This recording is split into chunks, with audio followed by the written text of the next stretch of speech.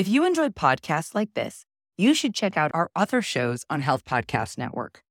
For example, Women Physicians Lead, hosted by Dr. Lisa Herbert, helps women physicians move from surviving to thriving in their personal and professional lives. Dr. Lisa shares leadership tips, burnout support, stress management strategies, and inspiration from women physicians who've made remarkable transitions into leadership roles. There's a fantastic episode that you should check out called Taking Care of Yourself During the Journey, about how women physicians can care for themselves while on their leadership journeys. Check out Women Physicians Lead on your favorite podcast platform or visit healthpodcastnetwork.com. I'm Dr. Tara, and this is Hopeful Hints, a podcast where you'll receive quick, hopeful hints on all things women's health and infertility. Here, you will find education, inspiration, and most importantly, find peace and empowerment as you walk through the next steps in your healthcare journey. Welcome to Hopeful Hints. I'm your host, Dr. Tara, and today we're going to be continuing our series about Kristen's medical case and things that we believe you may be experiencing as well. And today's topic is battling hormonal acne. And I see this so often in my practice, but let's take a look specifically today at hormonal acne, some causes, is there actually testing available, and some treatments. And we're also going to talk about an unthought of treatment that you probably haven't heard of and possibly medical providers have not heard of either. So we're going to go over that today. I'm excited to share more about that with you, but let's begin. So acne is a very common condition and it comes in various forms, but hormonal acne is one that we see far too often in females specifically. We do see it in men as well. So this goes for men as well. What we're talking about today, they have hormones too, and we forget that sometimes. But in addition to hormonal acne, there's also acne such as cystic acne that we see a lot happen too. But hormonal acne really is closely linked when our hormones are imbalanced within our body. And so we're going to look more today into that. So let's understand, what is going on? So this occurs simply when our body's hormone levels fluctuate, especially during puberty, menstrual cycles, pregnancy, menopause. The main hormones that we see cause this are too much testosterone, and then, of course, estrogen plays a role as well. The reason these two are so important is because they help regulate sebum, and sebum production is a waxy substance that helps lubricate our skin. But when that's imbalanced, we have this overproduction, and then we see clogged pores and the growth of acne-causing bacteria. So here's the big question. Is there really testing you can do for hormonal acne or for hormone imbalance? And many come to me and they state, well, I've had my hormones checked. My providers say they're normal. And to that, I say, there's always more testing. So we need to determine which hormones are imbalanced for you. This is crucial for diagnosing how we are going to particularly treat your hormonal acne. Let's just pretend we assume it's testosterone, but really it's your estrogen. Those two treatments look significantly different. So we have to know what is going on for you. There's blood tests that can be done.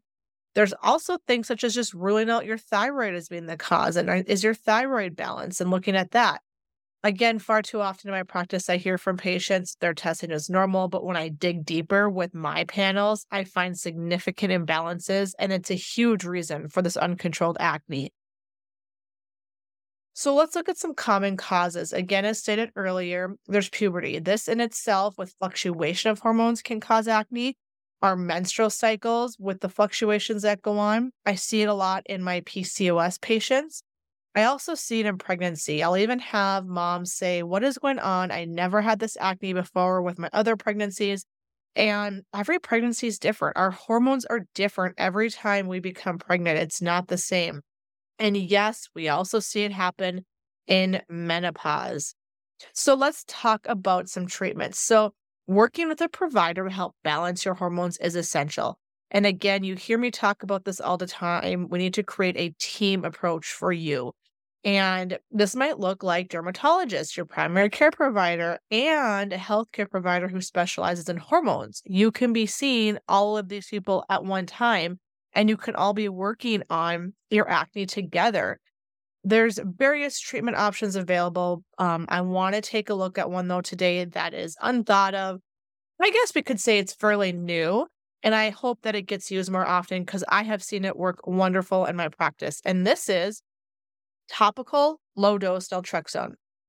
Now, if you've been with me or you're listening and you're a patient of mine, you know I love my oral low-dose naltrexone. This is topical.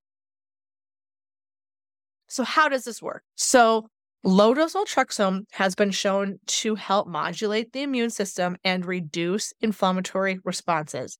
Inflammation plays a huge role in acne. And so if we can work by targeting this aspect of inflammation through the use of topical naltrexone, we can help calm existing breakouts and even prevent new ones. It helps with sebum control. So low-dose naltrexone works by inhibiting its production.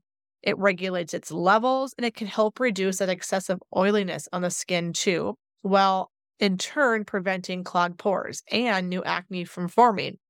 We also know that naltrexone has demonstrated antibacterial effects against acne-causing bacteria by inhibiting bacterial growth, and it helps reduce the occurrence of flare-ups.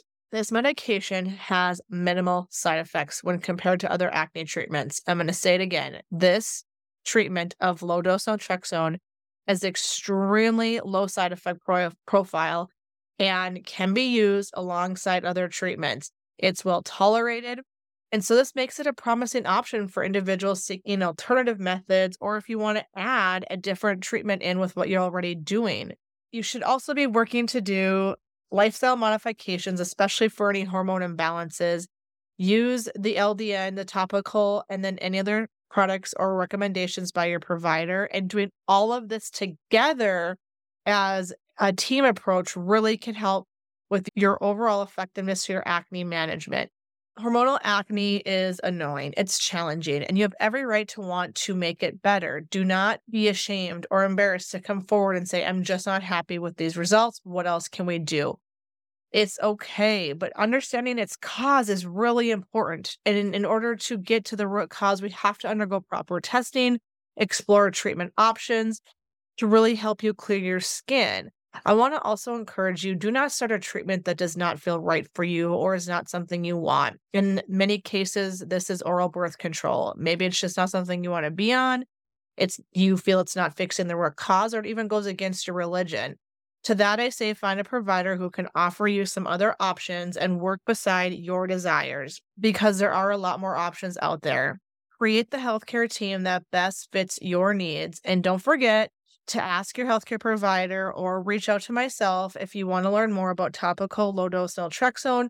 We can work with compound pharmacists who are very knowledgeable and experienced in this and help get the right dose for you and help put an end to this hormonal acne that you're experiencing today. Thank you for listening. If you enjoyed today's show, please head over and hit subscribe or leave a review for Hopeful Hints and Infertility Podcast.